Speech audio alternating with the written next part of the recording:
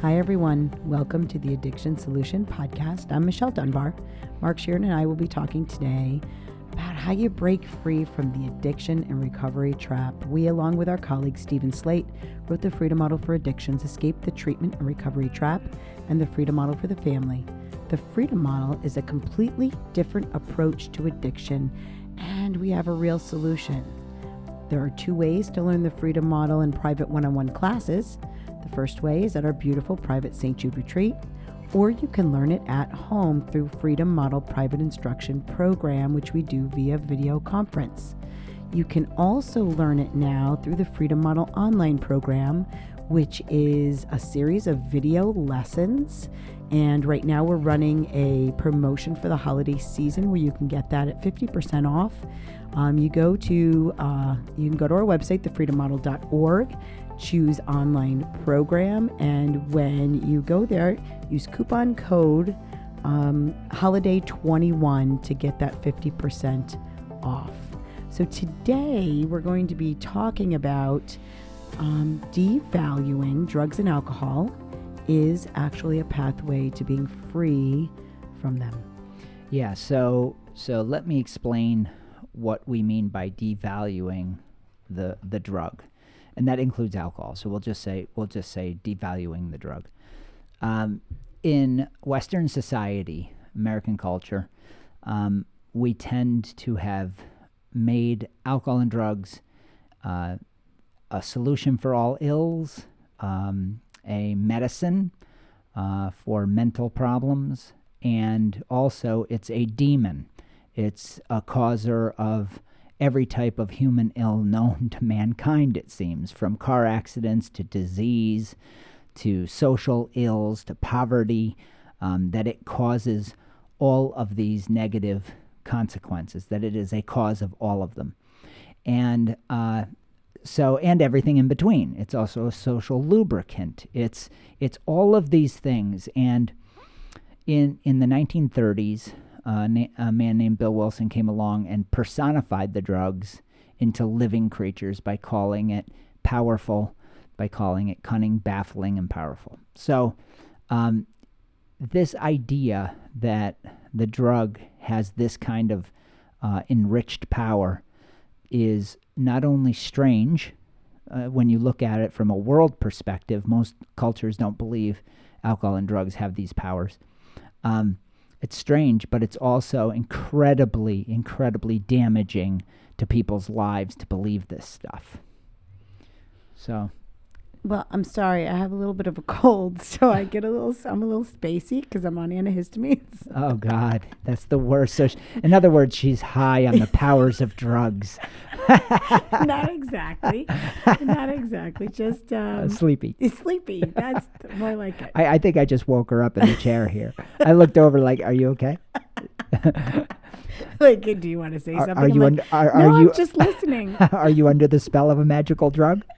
I'm just listening. I was actually talking in class today with one of the guests here about, when you first use alcohol, you first use drugs when you're a teenager, and how we grew up believing it was magical, right? Because of our culture, it's everywhere, and then not everybody has that experience. Like the majority of my friends didn't dive deep into drugs and alcohol the way I did, but I did seek out those people that did. So not everybody sees it for its magical properties, but I definitely did. And I think I spent, 6 or 7 years after that chasing how magical it was in the beginning. And eventually you come to the terms with the fact that it's not magical and it's kind of boring. And so, but the people that stay deep in heavy substance use, when you talk to them and they come to the retreat, oftentimes they're also chasing the magic that they once had. And they don't even realize it. Right. They don't realize the context of what you just said. They don't realize that what drives their binges is this desire, this hope Hope. Hope is a powerful emotion. Yes, This hope that it's going to be is. the same as it was when they first started drinking, whether that was at 40, 50, 60, or whether it was at 15.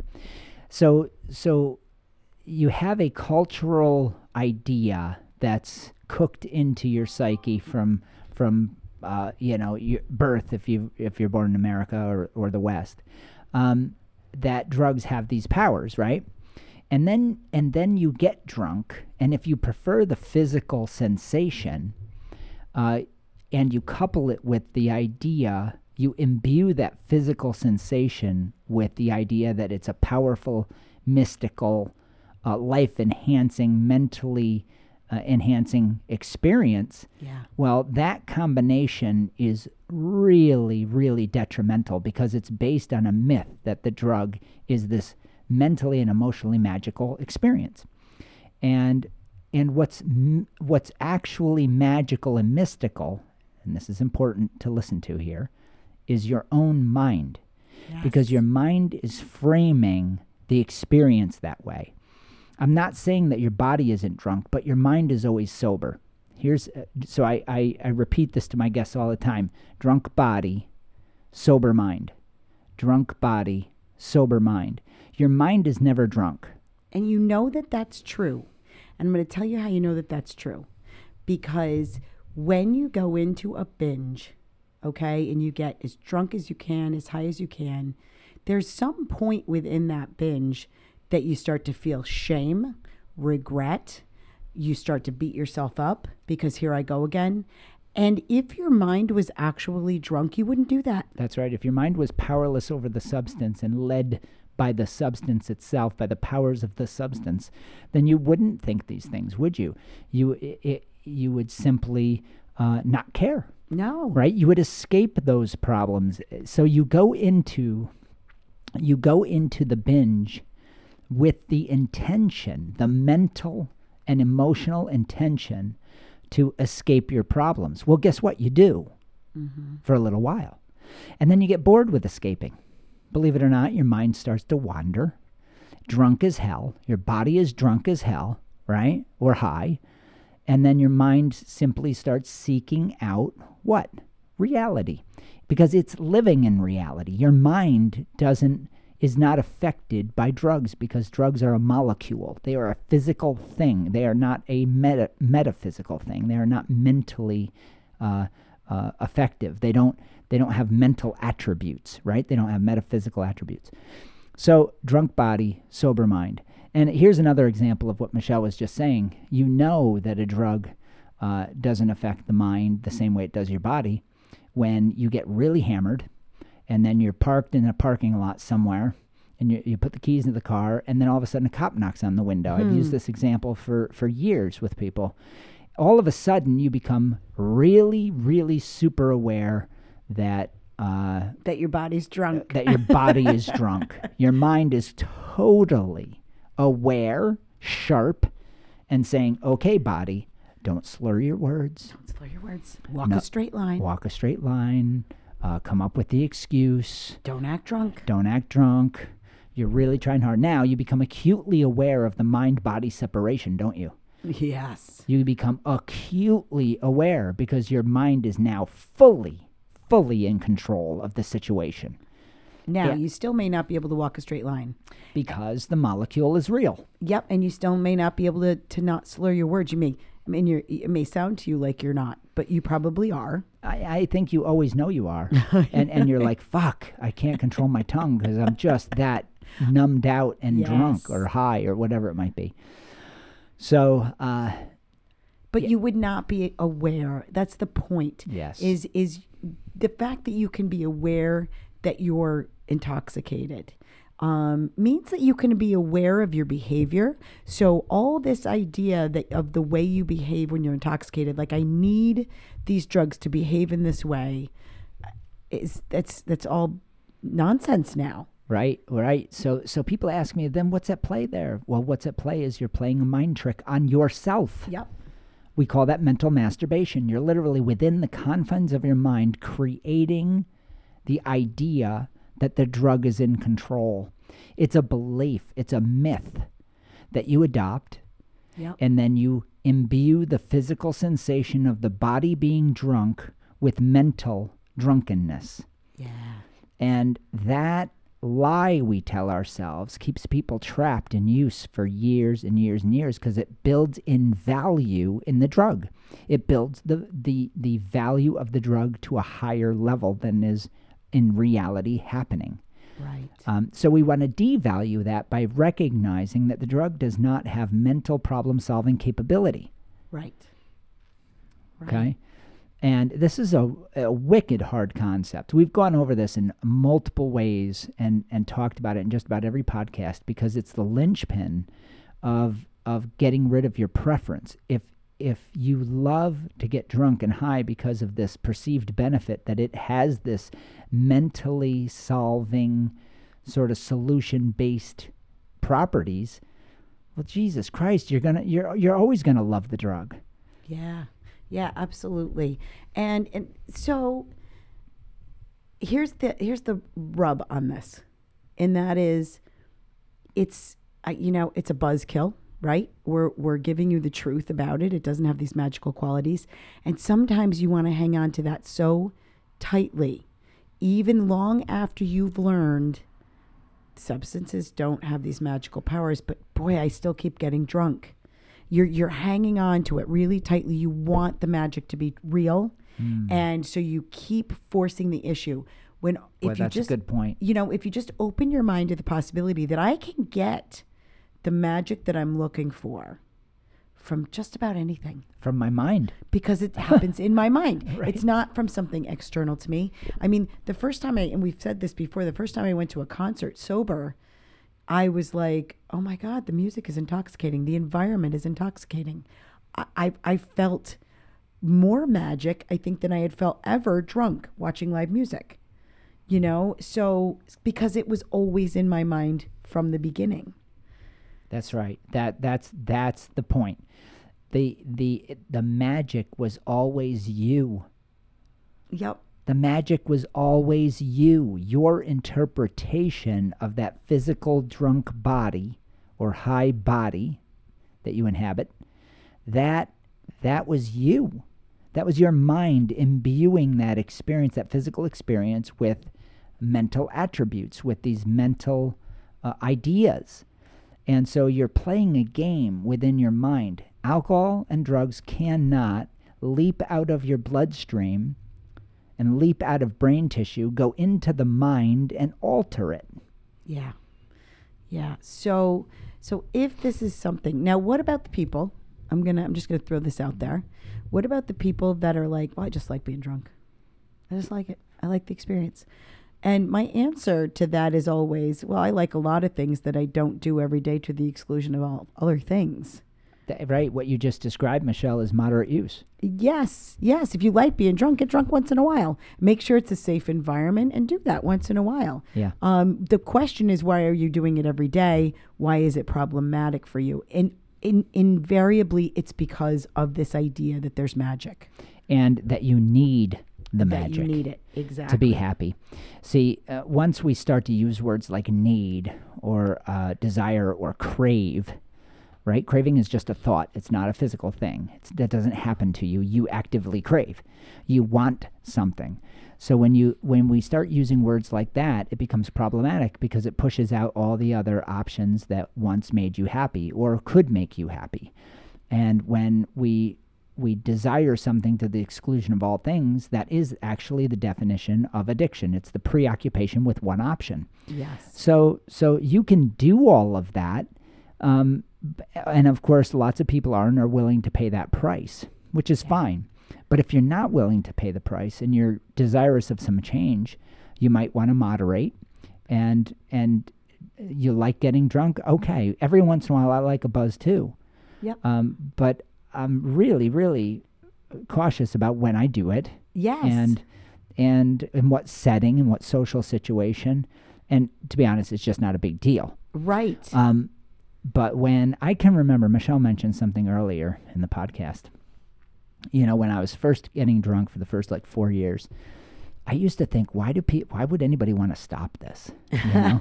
And And I, at every single opportunity, loved to get high and drunk because it was so magical to me. And my life was so shitty at the time that it seemed like it was an answer because that's what I was taught. Yeah, it seemed like the escape that everybody says it is. Yep. Now, when you're in your teens, you can think shit like that, and there's not any deep ramifications. But by the time I was 17, 18 years old, I was already drinking constantly. And here's what happens. With any activity that you do over and over and over again, for instance, even the greats at basketball, motocross, the great people in industry, when you ask them, my God, it seems like you have fun at your job, you're so good at it, they're like, well, not really. I mean, it's work. You know, I remember watching a interview of the band Rush, which was, they toured constantly, and they had, they're one of the only bands that have 30 consecutive platinum albums, right? And there was an interview where you could see that the leader of the band, Geddy, was sitting there, and he was exhausted. He was just exhausted. And he could barely keep his eyes open in the interview. And they were like, how long is it going to take for you guys to be great at this? They already were at the time, but, you know, and when are you going to slow down? And he goes, I don't know. Whenever that happens, I'm just going to keep pushing. So even when you love something, eventually it can become work when you do it too much. Yeah. And that's what an addiction is. You're just recognizing that reality strikes through. The fantasy is gone. The bullshit that you tell yourself is gone. The truth and reality that your mind is completely with it and that you can't escape yourself, it becomes real. And there you are, shit-faced. Now, I can remember a time when I was drunk. I ate a bunch of mushrooms. I smoked pot. I was doing coke all night, and I had been drinking for 2 days straight. I couldn't be more fucked up, body-wise. And I was sitting there completely sober in my mind thinking, I'm lonely, depressed, and I just want to get the fuck out of here. And I remember, think we've all had those moments where it's just like your mind is your there. mind just right there, just being like, what are you doing? This is not. I can't get drunk enough. Yeah, this is not working anymore. Yeah. You know, and boy, what a low, awful place to be. I mean, it's well, it's like anything that you do, it becomes work. If you do it over and over again, it's like when you move to a new place, it's all beautiful until 2 months later when you go, it's the same as it was where I was before. Right, because loving something and beauty happens in your mind. It doesn't happen externally. You can make just about any place beautiful. I know I've been to inner cities and stuff, and I'm like, why would people live here? But to some people, that's what they love. That's right. You know, they love being part of the right. bustle of a city, and you know, I grew up a suburban girl, and so that's where I'm comfortable. And you know, and in the country, I'm comfortable. In the woods, I'm comfortable. More so than in a big city, even though it's fun to visit once in a while. That's right. So let's say you move to paradise, you have your fantasy. Within 2 years, it's not paradise anymore because the it's reality. Your life. That's right. With repetition, we become good at things. When we become good at things, we move on to a new thing. That's the nature of the positive drive principle. So that you think drugs are any different? You just keep going back to the mythology and the hope that it's going to be magical like it was when you first started. That's the bullshit you've been told and the bullshit you're telling yourself now. And that's what keeps you trapped, is this hope that, it's going to be like the first blast of crack, you know? And maybe the first hit each night is pretty great. Yeah, is kind of like that because you're going from a sober state to a drunk or high state. But then within, I call it the 4-drink window or the 2-hit window, reality comes through and it becomes work, just like any vocation that you would do. Or any habit that you build. So that's the other part of this, is when you develop a daily habit or even a weekly habit, even if it's something that, this is what I do every Friday and Saturday. I get drunk through the weekend, or I go on a crack run through the weekend, or, you know, when you develop that habit, and then you kind of just go on autopilot because it's something you always do, right? And you don't stop to become self-aware that maybe it isn't that great anymore. Right. You know, maybe it's time to take a step back and think maybe I should start a new daily habit or start a new nightly habit that's something that'll be more rewarding for me. Maybe this isn't as rewarding as it used to be. Yeah. So that's what we're talking about when we talk about devalue substances.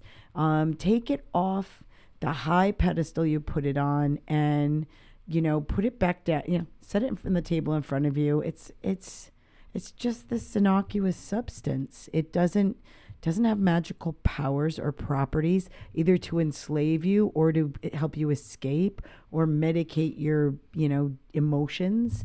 It's no different than having a glass of milk or a cookie, except for the fact that you get a slight little tickle in your brain. That's what it. Being high is. That's right. It's imbuing a physical sensation which might seem powerful at first. Yep. With magic. Yeah. And the magic, folks, is your own mind. And that's true when you're sober. Yes. Because your mind is always sober.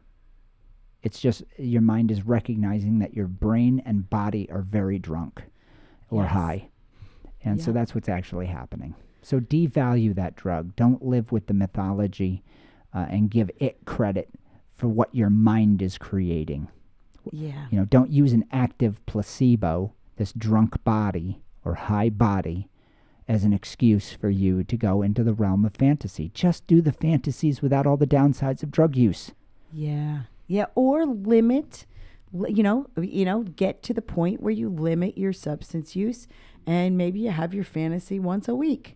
That's right. That's what moderation can mean, a million different things. And a lot of people now are realizing that they don't need to do these more dangerous drugs, and they're dangerous because of the black market, because of prohibition, that maybe they can switch to legal substances. And then in the case of marijuana and alcohol specifically is pretty damn dangerous if used in excess.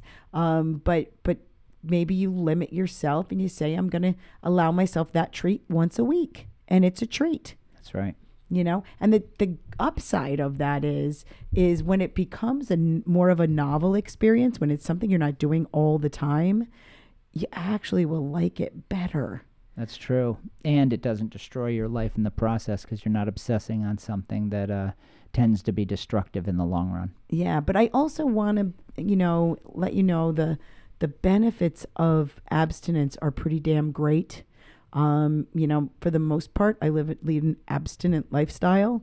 And substances, including alcohol, are not a part of my daily life. And I have a pretty amazing mindset and outlook. And I definitely don't think I would have that if substances were a daily part of my life. That's right. So a lot of people mistake what we talk about as being all about moderation. Now there are, I highly advocate for people that are daily substance users. I highly advocate going a period of time abstinent to show yourself you don't need it for any reason.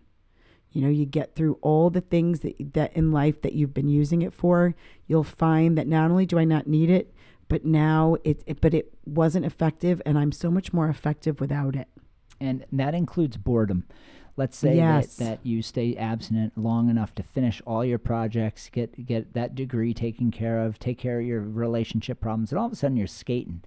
And then the idea of, I think I'll get high. I'm bored. You know what?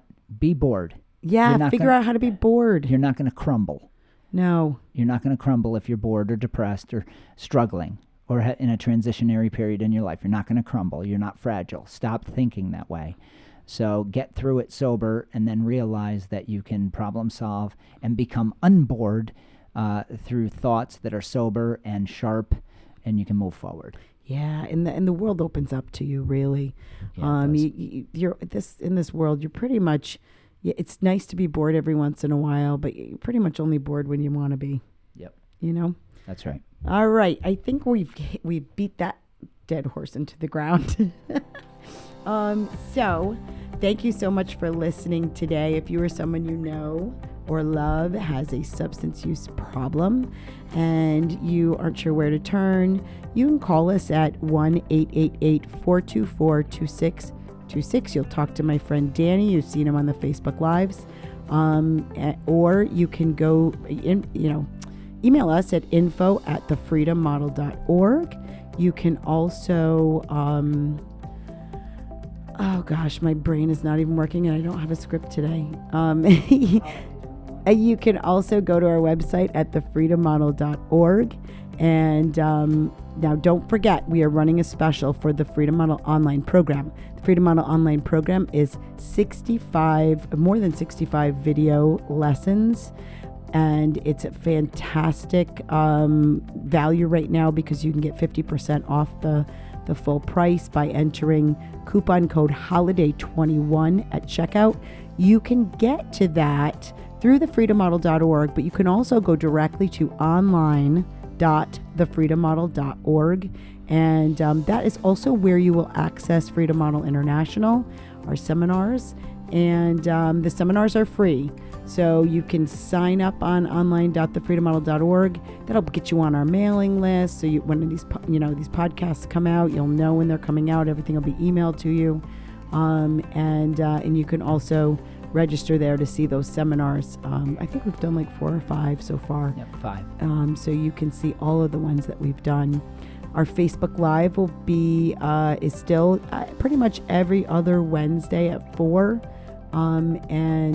So send us your questions. You can join our Facebook group, the Freedom Model Group. You can follow us on all our social media. That includes Instagram, Facebook, Twitter, LinkedIn. I don't even know what else there is, but there's a lot there. And the Freedom Model YouTube channel. All our videos are on there. There's over 100 videos on there. So check that out as well. So I think that's it. If you need help, call 888-424-2626. That's 888-424-2626, and you'll talk directly with Danny White.